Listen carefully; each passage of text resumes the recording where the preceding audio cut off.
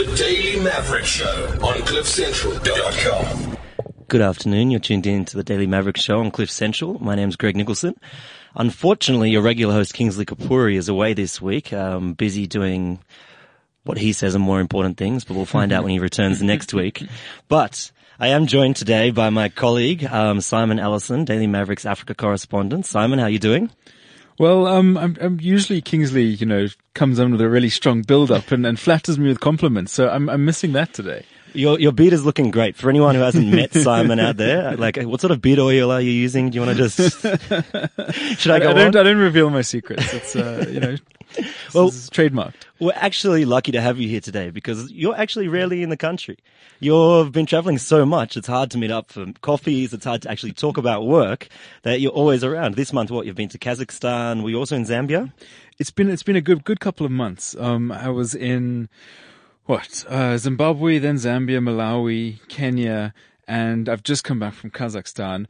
This isn't that usual. This is pretty exceptional. I wouldn't say my life is as exciting as it sounds, but it's been a good couple of months. But you do travel a lot, and what do you think? What is it like? This sort of life of yours? Is this the dream job? The foreign correspondent type lifestyle that people sort of envisage it as, and always on the road, seeing beautiful sights and meeting different people. Well, I think the dream really ended in, I think, the 1920s. Okay, that's depressing. That was the golden era, Graham Greene, the novelist. He was also a journalist. Or was he going there? I don't know. He went to Liberia and Sierra Leone to do some writing, and he traveled around the country. And he went with a team of porters, and one of the porters, who followed him around everywhere. His only baggage was the case of whiskey, which was clearly an essential requirement for any researcher or journalist in the day. Unfortunately, I have submitted multiple requests to our editors for a whiskey carrying porter. And here you are carrying your own whiskey. Exactly, It's just ridiculous. It's ridiculous. The privations which we have to put up with today. No, but I guess foreign correspondence really has changed in the last 10 or 20 years, Gone are the days where something would happen and your publication would just send you, get on the first plane and they'd cover flights and accommodation and, translators and fixers, all those basic costs. That doesn't really happen anymore unless you work for one of the, few remaining flagship publications that still do that. The New York Times, occasionally The Guardian, but increasingly less and less for them as well. Maybe the Wall Street Journal. For most BBC of us, or Al Jazeera, anyone? BBC tends to have more locals in place, although they do have correspondents that they send. Al Jazeera, they still do a lot of that. They do a lot of good work on that front. But for the rest of us, we just have to hustle. We have to try and create opportunities, make contacts. Often, what I will do is I want to cover something for the Daily Maverick. I'll find a freelance gig that I can do that might be able to cover my travel, or will pay me enough for a story that payment will cover my travel. I'll also go cheap. When I went to Zimbabwe, I went on the bus, which was a fantastic experience, actually. It took a little bit longer than the plane did. But I learned a lot along the way. I also was bombarded with Christian propaganda for about 11 out of the 13-hour journey. And this is kind of what you have to adjust to working in a different manner. I'm glad you brought it back to modern day journalism. I was a bit worried about your nostalgia for colonial reporting. But tell me, you've also probably not all that many readers of your stuff, or they might not know that you've actually lived in many parts of the world and grew up in a number of different cities around the world. And so you've had a very international both upbringing and also experiences now. I was wondering, what does it do to your identity? Does it help you find out more about who you are and learn more about your values and how you see yourself? Or does it get to that point where it's sort of like you're in so many different spaces and you don't really belong properly to any of them? I think it's probably quite confusing most of the time. You exactly as you said, you don't really belong 100% anywhere. I think it's one of the reasons that my wife and I get along so well is because we both had a very international upbringing. We're both sort of global citizens who don't really fit in, but we do fit in with each other. But I think that from a sort of professional perspective, what it brings is that it's perspective. The problems we have in South Africa, I think I'm better positioned to relate them to problems elsewhere in the world than someone who's just lived in South Africa all their lives. And actually, in that context, I'm pretty upbeat about South Africa. I think we're doing quite well despite all our difficulties at the moment. I think that is a fascinating perspective because you can compare so that you have a lot of experience in these different other places. It's so interesting that you're more upbeat than a lot of other South Africans in perhaps even the ones who are in very good situations who often seem to fall into despair rather than look at sort of the rays of hope. Absolutely. You look at this country, and Nkandla is a great example, and it's very newsworthy given that the money has now been paid back. But the whole sort of Nkandla cost, what did it come to? 250 something About million rand. 246 million. So we're talking $20 million plus minus. Now, when Zuma goes... Is this post Nene Gate or pre? But... When Zuma goes to the African Union, and he sits with some of the presidents there, and he says, oh, well, I stole $20 million.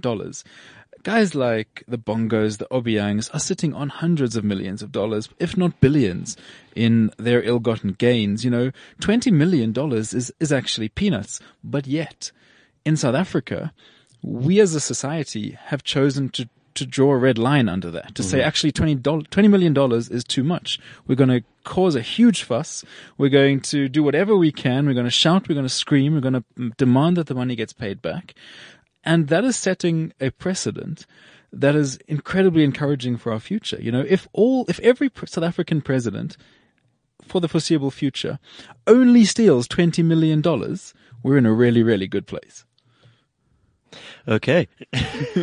So we actually have a tweet here from our former colleague, actually, a colleague of ours, Teresa Mellison.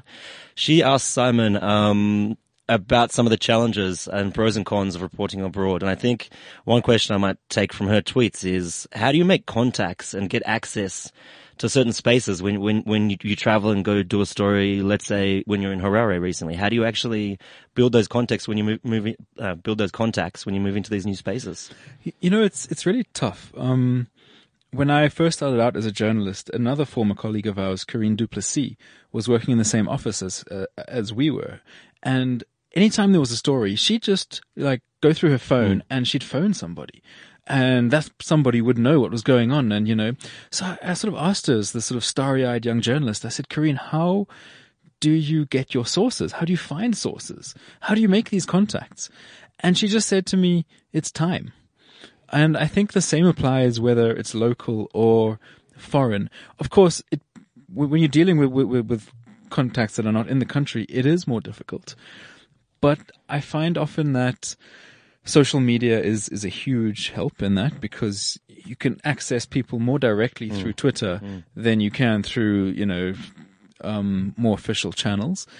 And I think that people are often, when I have done some local reporting, I find that people are almost more weary about speaking to local reporters than they are about speaking to foreign reporters.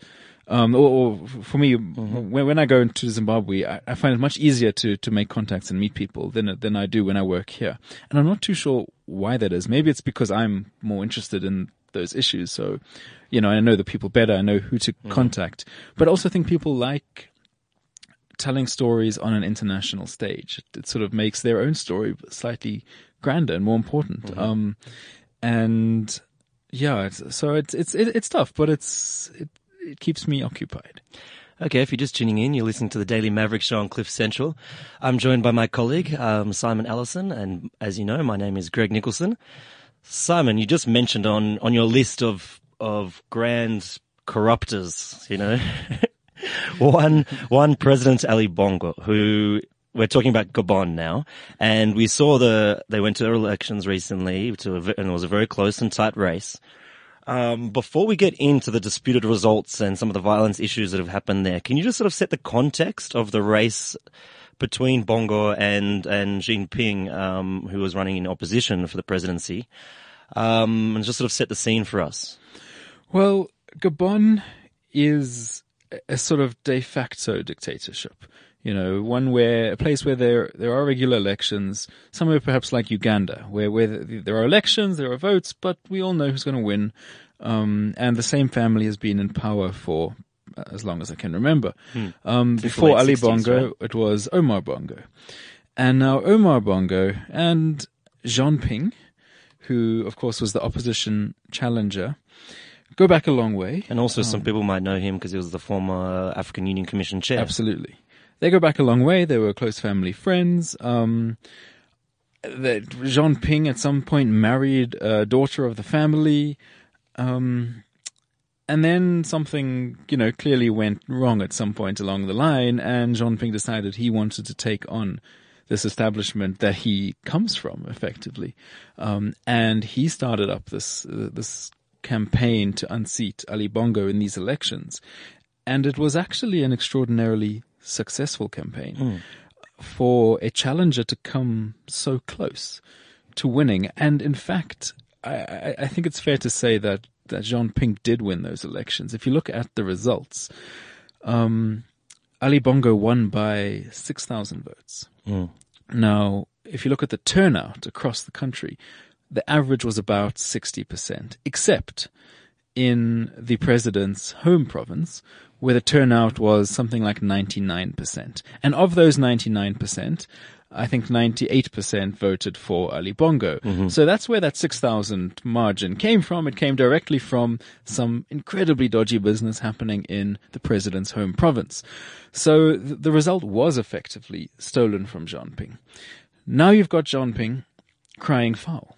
And he says these elections cannot stand, that the vote was stolen from him, that he demands legal recourse, that he demands assistance from the international community. And he's right. He's 100% right. But he's also got himself to blame, because he was chairperson of the African Union between 2008 and 2012. And in that role, he legitimized countless elections on the continent. Exactly the similar set of circumstances. He put the African Union's seal of approval on it without raising an objection, without raising any public condemnation of the tactics being used by these presidents for life. A great example is elections in Sudan. Now, Omar al-Bashir, as we well know, is a wanted war criminal by the International Criminal Court. And yet, Jean Ping described his election as a big step forward for democracy and freedom in the Sudan. Never mind that election was boycotted by most opposition parties, characterized by huge intimidation from the government, complete censorship of the press, etc. And yet those conditions were not sufficient for Jean Ping, as chair of the African Union Commission, to condemn. Now the table has been turned, and he is on the receiving end. And so while he is right, he's got a case, he won that election, it's kind of hard to now paint him as a fighter for democracy, a fighter for freedoms. I get the sense that even if he were to take over Gabon, he would just implement a very similar regime to the one that Ali Bongo is running. Just in an article I was reading about the Gabon, the elections over there, I found this little paragraph. I'll read it out for you. Fascinating. Because we're talking about that province, right, where the votes appeared extremely dodgy. So here we go. I think it might have been from The Guardian or something. So it says the first battle was not fought on Libreville's potholed streets, however, but in an obscure corner of Wikipedia. Overnight, there were more than 100 modifications to the online encyclopedia's page on, excuse my pronunciation, Haut Aguaye. Gabonese province. 1 minute, its population was 54,000. The next, 250,000. Then it was changed back. And then, so this was the province where the votes were last to be counted, and they were the most contested. I love how there were actually people out there trying to sort of send either information or misinformation. Incredible. I didn't know that about the Wikipedia battles. That's right. Who knew? That's where these battles now start. But I find it sort of very interesting what you're saying. So it seems whether Gabon is to get a new president. So I know they're there's been challenges in the Constitutional Court, am I right up there? And they're calling, there is another AU sort of team who's going to... Yes, led by the president of Chad, who's not exactly a democratic paragon himself. Is what's happening in Gabon, do they suffer from, what's often called the sort of resources curse? This very oil-rich nation, or what it seems that we have is an extremely wealthy elite who don't seem to listen or care that much about your average citizen, and so the cycle seems to roll on. It is. It's about control of the country's natural resource wealth, which is relatively huge for its population and completely unevenly spread. The sort of wealth inequalities are enormous. And that's what this election is actually about. It's about which group of elites gets to control the money. It's not about a sort of dictatorship versus democracy or anything like that. And I think we must be careful of framing it that way and be careful of painting Jean Ping as some kind of liberator, which I've seen lots of comment, sort of suggesting that, he's fighting the good fight, fighting for the people. No, he's not. He's fighting for Jean Ping, as he has, throughout his career. So it just seems depressing going forward. But also, I think one of the interesting issues that the elections in Gabon have brought up are the French role in its former colonies. Because it seems they're quite reluctant to get too involved in Gabon, at least. And under continued criticism, obviously, France for sort of using a heavy hand, I'd say, or completely interfering and running some of these countries. So now in terms of, we saw that it was the EU observers were some of the guys who actually, called these elections in Gabon dodgy. But what sort of position does it put guys like France in? Are they able to sort of intervene and, sort of like they did in Côte d'Ivoire a few years back? Or is there now too much scrutiny on neocolonialists? I think that France doesn't necessarily have an incentive to act in Gabon. Unlike in Côte d'Ivoire. So in Côte d'Ivoire, what you had was one candidate who was very anti-France and one candidate who was relatively amenable to the French. And it's no surprise that candidate, Alassane Ouattara, is currently the president of Côte d'Ivoire. In Gabon, you've got two candidates who are both pretty friendly with the French. Jean Ping goes back a long way, in the sort of African francophone diplomatic world. He plays the game. He's not going to rock the boat. So France is quite content to sit back and let this one play itself out. They don't need to risk any of their political capital. They don't need to risk those accusations of neocolonialism because whatever happens, it's going to be roughly the same result for them. So let the AU try and do its thing and just wash their hands of it. Exactly. Okay, turning to another recently contested election. And this could be a number of different examples. Right. Yeah, and that's the scary thing. At the moment, you don't even know which one I'm going to say. But you were in Zambia recently, so there we go. And today, actually, President Edgar Lungu is being inaugurated for, I guess, to begin his first full term as a president. You were up there recently, and I know you follow Zambian issues quite closely. And so obviously in that election, what we saw again was a very tight race, opposition parties contesting the results, but having no luck with the courts. What I think I'd like to know from you is about Zambia going forward. You were writing the other day and you're just sort of saying now that President Lungu is, starting his sort of first full term and might have an opportunity to really sort of stamp his authority on the presidency, and government. He also faces issues of crisis and crises. There's the drought. There's completely fractured political situations. There's been a crackdown on free speech and what seems like sort of increased securitization. They've got slow economic growth, very high inflation. What does Lungu actually need to do to start turning some of these things around? It's been a strange couple of years in Zambia. Ever since Michael Sata died, there was a snap election called. Well, first we had the strange period of Guy Scott in charge, of course, the first white. The Western press loved that. The Telegraph especially, I think, we're all over this first white African in charge of an independent African nation Who Then- also hit out at the South African government, if I remember correctly. Yes, he did. And very accurately, I thought. He was spot on. Then you had a snap election. For this, 18 months or so before the sort of scheduled election was due to take place. And so what this essentially has been is a sort of 18-month to 2-year campaign period where everyone's been jostling for position, trying to get in the top seats in time for this election that's just come up. And so what's happened is no one's really, especially Edgar Lungu, who won that snap election under controversial circumstances again. But Lungu hasn't really been doing very much governing. He has been campaigning. And pretty much everything he's been doing has been with one eye on the election coming up. So it's been very short-term strategies. A lot of use and misuse of state resources for political campaigning, a crackdown on free media. It's been an ugly election season. And now, Which for Zambia is quite uncharacteristic. it's very unusual. This is look. Everyone is saying that this is unusual for Zambia, and it's true that this level of sort of fighting between the political parties and suppression of the media. Having said that, Zambia is still very good. The sort of electoral violence did not spiral out of control, really. There was a little bit of it, but it was very manageable. I think South Africa has had more electoral violence in our local government elections. So Guy Scott was right. Guy Scott was very right. But now Lungu is in State House. I think he's literally being inaugurated as we speak at the moment.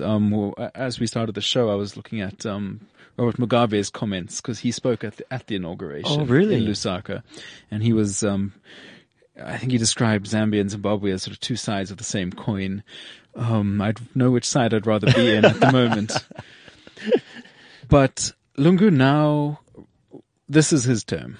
He's got 5 years. He needs to turn things around. And really, the economy is the most pressing concern.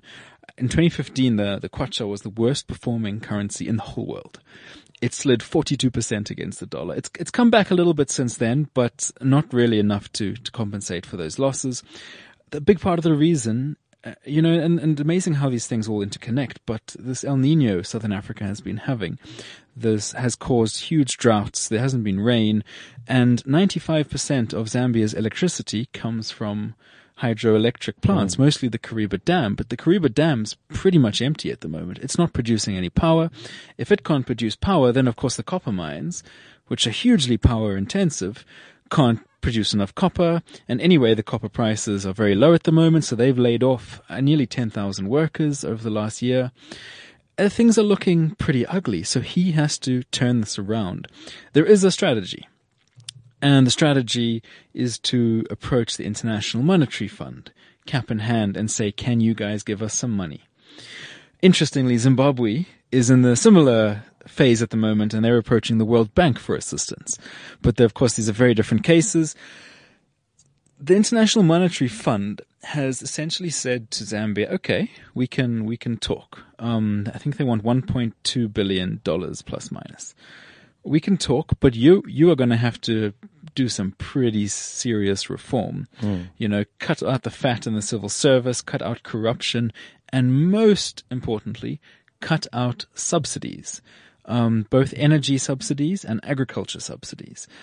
And this is going to be very interesting to see how Lungu can sell this deal to the people who voted for him. Because yes, Zambia needs the money. They really need a cash injection to help them out of this hole. But can Lungu then turn around and scrap? So this is subsidies for agriculture inputs. So things like seeds, to make seeds cheap and affordable for everyone. And bear in mind, subsistence farming in Zambia is the main form of farming. So if you suddenly increase the price of seeds, well, the poorest people who are doing subsistence farming now can't afford to buy seeds for their crops. How are they going to take this? How are they going to respond? So I'm a little bit concerned that we're approaching a period of social instability in Zambia.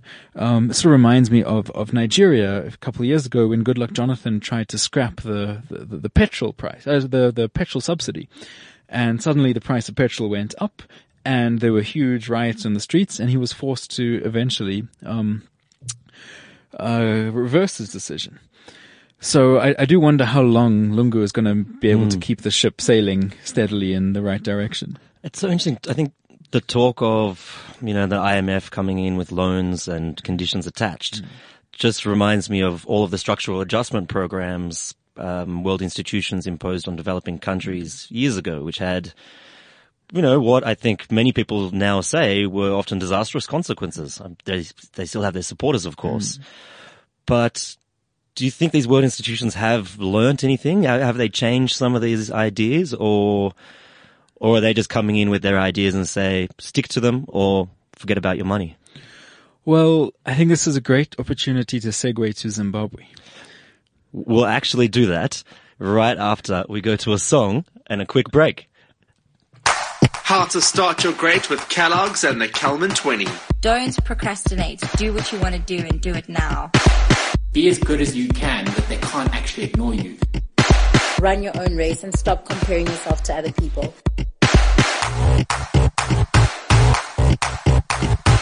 On your own pace, your own race, your own lane.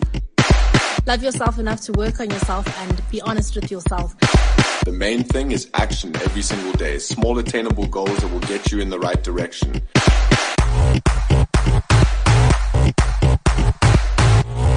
Hashtag start your great.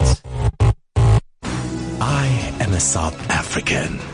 I carry the hopes and dreams of my country and the generations to come. I know that it's not where I come from, but where I'm going to that really matters. At Sibanye, we believe the future of our country will be defined by our actions today, which is why we are committed to the development of our leaders. Sibanye, we are one. Visit us on sibanyegold.co.za. Stay informed and up to date. It's the Daily Maverick Show, Tuesdays, 1 to 2 p.m. on cliffcentral.com.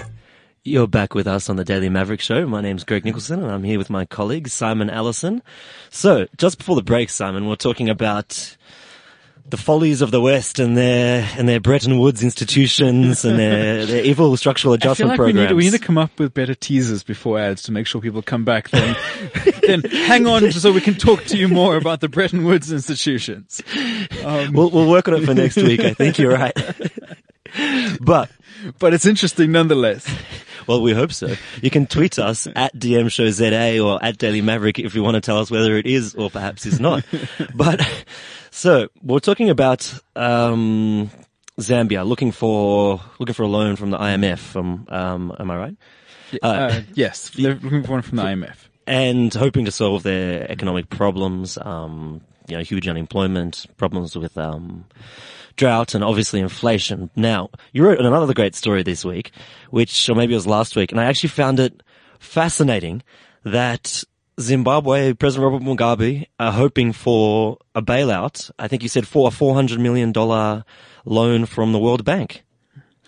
This story is just crazy on several different levels. So first of all, you've got Robert Mugabe, this sort of anti-colonialist, anti-West, anti-imperialist, that is the sort of bread and butter of any speech that he delivers. You've got his government going cap in hand to these international institutions. This time it is the World Bank. Mm-hmm. And they're saying, please, sir, can I have some more? The very establishment that Mugabe is railing against, he's also relying on to bail him out of the economic hole that he has dug himself. And it's a really, really serious hole. Zimbabwe has been in trouble before. We're never going to forget the $1 trillion Zimbabwean dollar notes, during the hyperinflation. But, that whole economic breakdown actually worked in Mugabe's favor, because as soon as you scrapped the local currency, and moved over to the US dollar, which is what Zimbabwe did. Now, who has the biggest amounts of US dollars in the country? Well, it's the government, of course. They've got the foreign reserves. So they suddenly had access, they had full control over all the cash and how to disperse it. So that last economic collapse actually strengthened ZANU-PF's hand. Mm-hmm. This current economic collapse is very different, because what's happening now is those foreign reserves that have been sustaining the regime are now running low. And there's no more in the tank. They're having to resort to, like what the government's doing now is if you want to pay for an international transfer in Zimbabwe, you have to, you go to the bank and you pay your $100 and you say you want to send it to South Africa. Normally that transaction takes a day or two. And it goes from the bank, from the Zimbabwean bank, it goes to the sort of Zimbabwean central bank, then it goes to the South African banking system. A day or two.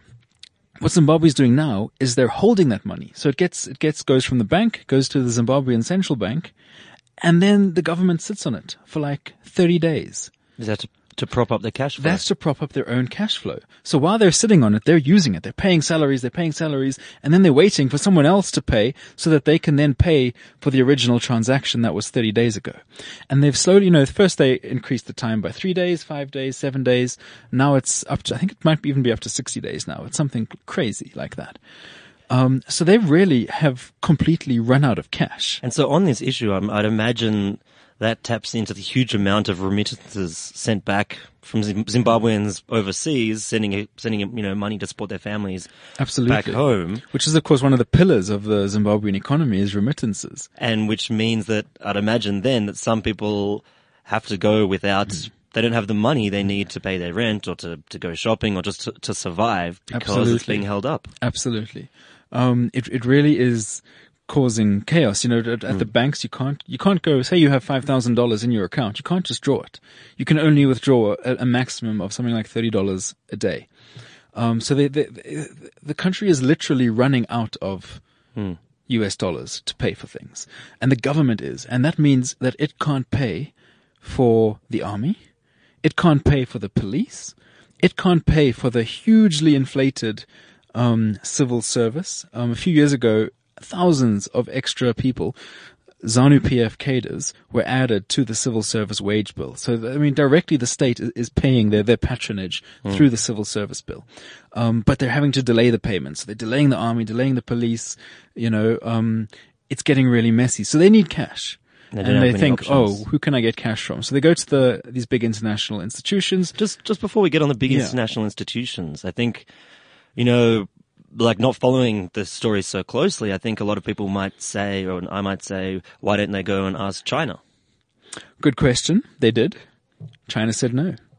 China is realizing that its whole hands-off policy in Africa, its non-interference policy, which has sort of been the central tenet of its foreign policy in Africa for the last decade, it doesn't really work that well. You get yourself into sticky situations.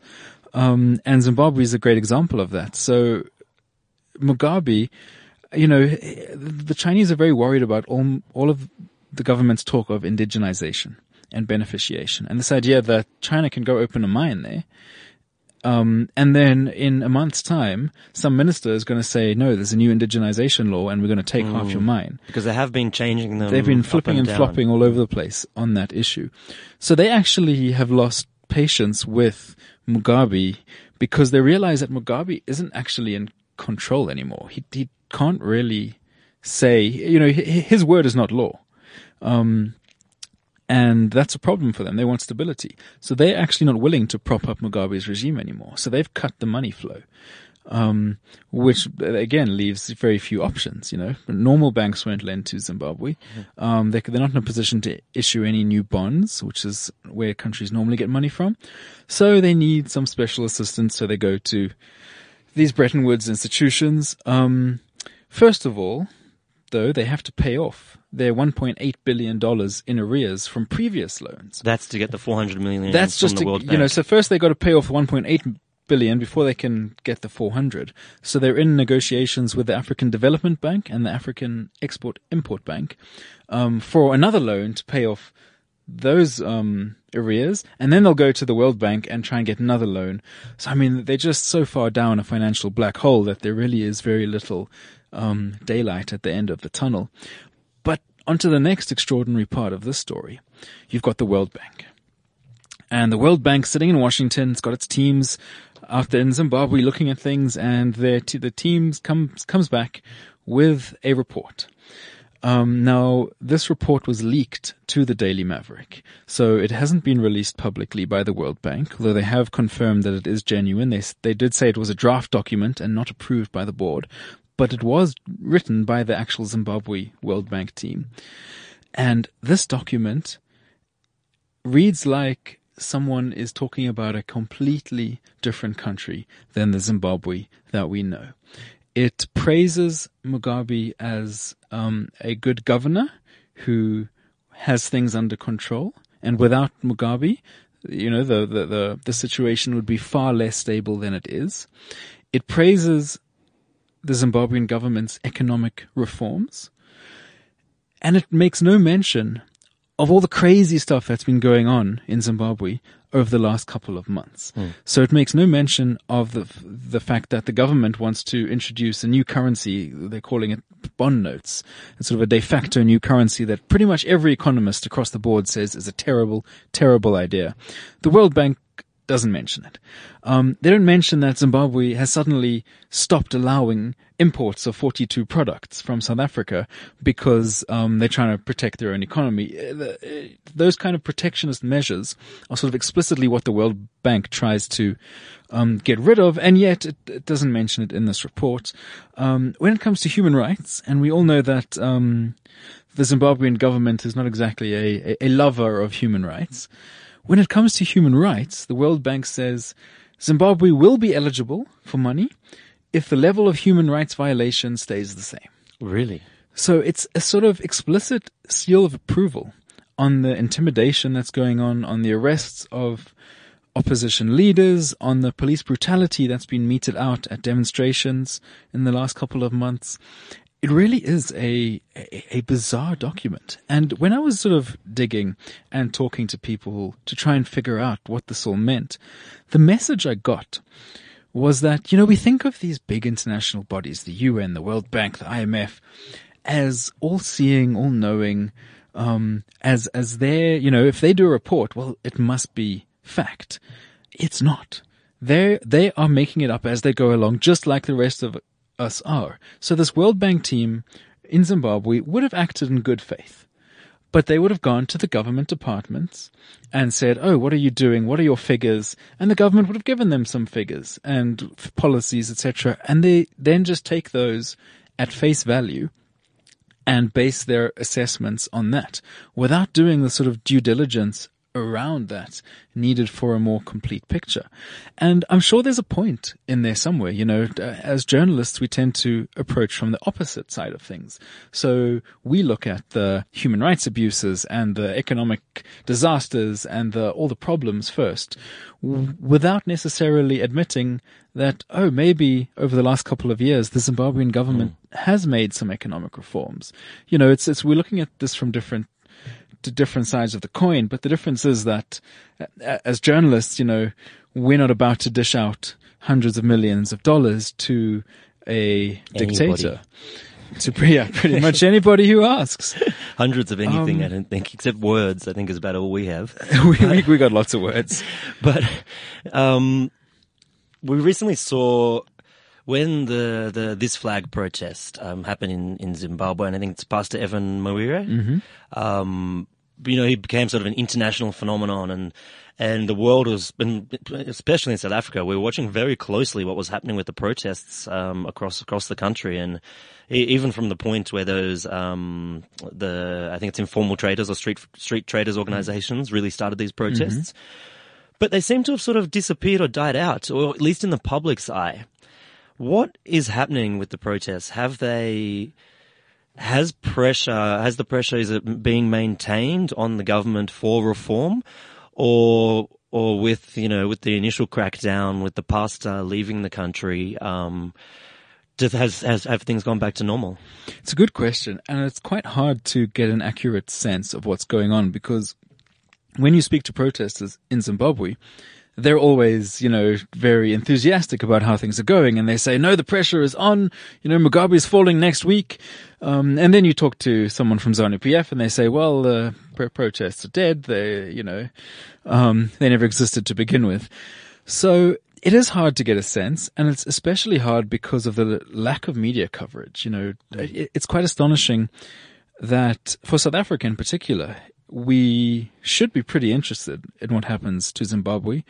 We're very involved there. We are going to, one way or the other, we will experience the consequences of what happens in Zimbabwe. And yet, we don't send any journalists to go and cover it. We don't have any people there really giving us, front page stories about what's going on. And when we get those stories, we're not giving them the prominence that I think they deserve. So I think we are, as journalists, South Africa is we've forgotten about this. And especially with Pastor Evan leaving the country, he was such a charismatic figurehead that he made for really entertaining news. And he was nice to write about, and people were interested in him. Without him there as a catalyst, the interest, I think, has waned significantly. And that's unfortunate because there is still a lot going on. Which I think you're right. It's an incredible indictment on our interest, but also our work as journalists, that if this guy who fits very well into a story as a character, if he's taken out of the situation, it's like, well, then you think the story's gone. And I got into trouble with some of my contacts in Zimbabwe, some of my activist friends who are on the ground, and I said, guys, Pastor Evans left. I haven't heard any news. Well, what's happened? Why have you stopped? And they were really cross with me. They said, we have not stopped. And they gave me this extraordinary list. They said, over the last 7 days, we have, there were hundreds of people protesting outside a courthouse for one of the people who were locked up during the police brutality. There was an attempt to deliver a petition to police by the vendors union. There was another attempt by a sort of coalition of opposition parties to march on the magistrates' court. There was this, there was that. There were all these things happening that are really brave, really. To protest in Zimbabwe, you don't do it like you protest here. You don't just say, I'm going to go protest today and toi, and then I'm going to go home. You go and protest in Zimbabwe knowing that you might not come home because you might get arrested and locked up, knowing that someone is taking your picture and trying to figure out who you are and might come around later to your families with some kind of threat. It's a really serious thing. So there are these incredibly brave people doing incredibly brave things. And I think it is our duty to really give them the attention that they deserve. I was actually going to ask you about obviously over social media I've seen all these pictures and a lot of jokes being made about this statue of Robert Mugabe, that very tall one, but actually, which, I was going to ask it more as a joke, but to think now how often I've seen that on my timeline in the last couple of days, and how little I actually know about these protests that have been going on is quite sad, I think. But before we have to move on, I'm sorry. Before I let you go, I want to ask you about, what I think is my favorite story of yours in the last couple of weeks. Simon, what's happening to Africa's donkeys? I'm worried about the donkeys. I'm so worried about the donkeys. If you haven't read the story, just Google Simon Allison, Daily Maverick, and donkey, and you need to understand. Our producer is looking very perplexed. She's not sure where this is going, and she actually hasn't looked interested in the whole conversation until I threw out the word donkey. The donkeys. So, right. We'll like donkeys, right? We'll realize how important donkeys are to humanity. Without the donkey, we probably wouldn't be where we are today. Donkeys are the ultimate beast of burden. They carry things. They pull things. They farm for us. They transport us. They brought Jesus into Jerusalem. He rode on a donkey. Donkeys are amazing. They're fantastic animals. Eeyore was a donkey, one of the greatest animated characters of all time. That's right. Shrek had a donkey as a companion. we can go on. I'm not sure we can. I think we may be all out of our famous donkeys. And what's happening, Simon? Tell us. Well. as humans are developing more, we don't need donkeys, right? We buy a tractor, we buy a car, all the things that donkeys used to do, we don't really need as we develop. So it's only the poorest people in our society today that still have donkeys. Now in China, the population of donkeys has gone from 11 million in the late 90s to 6 million. So it's nearly halved. That's a lot less donkeys. The reason this is a thing is because in traditional Chinese medicine, one of the main sort of tonics, the main remedies for just general well-being and feeling better, if you get a cold, you'll get a drink of this stuff, is made using the sort of substance that comes when you boil donkey skins. So you boil donkey skins for long enough and it'll produce a strange jelly-like substance which they then mix with herbs and roots and into a drink, and then you drink it and you feel better. Great. But now China doesn't have enough donkeys to make enough of this special donkey medicine. So what they're doing is they're going and buying other people's donkeys. Where today do you find lots of donkeys? Well, you don't find them in the first world or the developed world because we've moved on from donkeys. You find it in poorer countries and especially in African countries because we still use a lot of donkeys, especially in West Africa. So now in Niger and Burkina Faso in particular, they have had a huge problem because all these Chinese buyers are coming to their markets and they're buying up all the donkeys at huge prices. So, donkey used to go for $35. Now it's going for $145, which is great for the guy who's selling the donkey. He makes a profit one time finished. But then you get the poor farmer who needs to buy a donkey so that he can do his crops. He goes to the market and he's like, well, now you have to pay $145 for your donkey. He can't afford that. So his crops are not being harvested or tilled or whatever you do with donkeys. I must admit my farming knowledge is not really as good as my other areas of expertise. The farmer is obviously now struggling. But they're struggling. And I think in your story as well, you mentioned that it's also led to abuse against donkeys. Well, we won't get into that, but there are some scary stories. In South Africa. You've got donkeys, a whole bunch of donkeys, being kidnapped and sold to Chinese buyers. Anyway, let's not, we're going to move on from donkeys. We're being told to wrap up, and I know you can talk a lot about I could go on for Simon. a long time. I'm as stubborn as a mule. Okay, I think on that note, you've been listening to the Daily Maverick Show. My name's Greg Nicholson. Simon Ellison, Africa correspondent for the Daily Maverick. Thank you so much for coming in.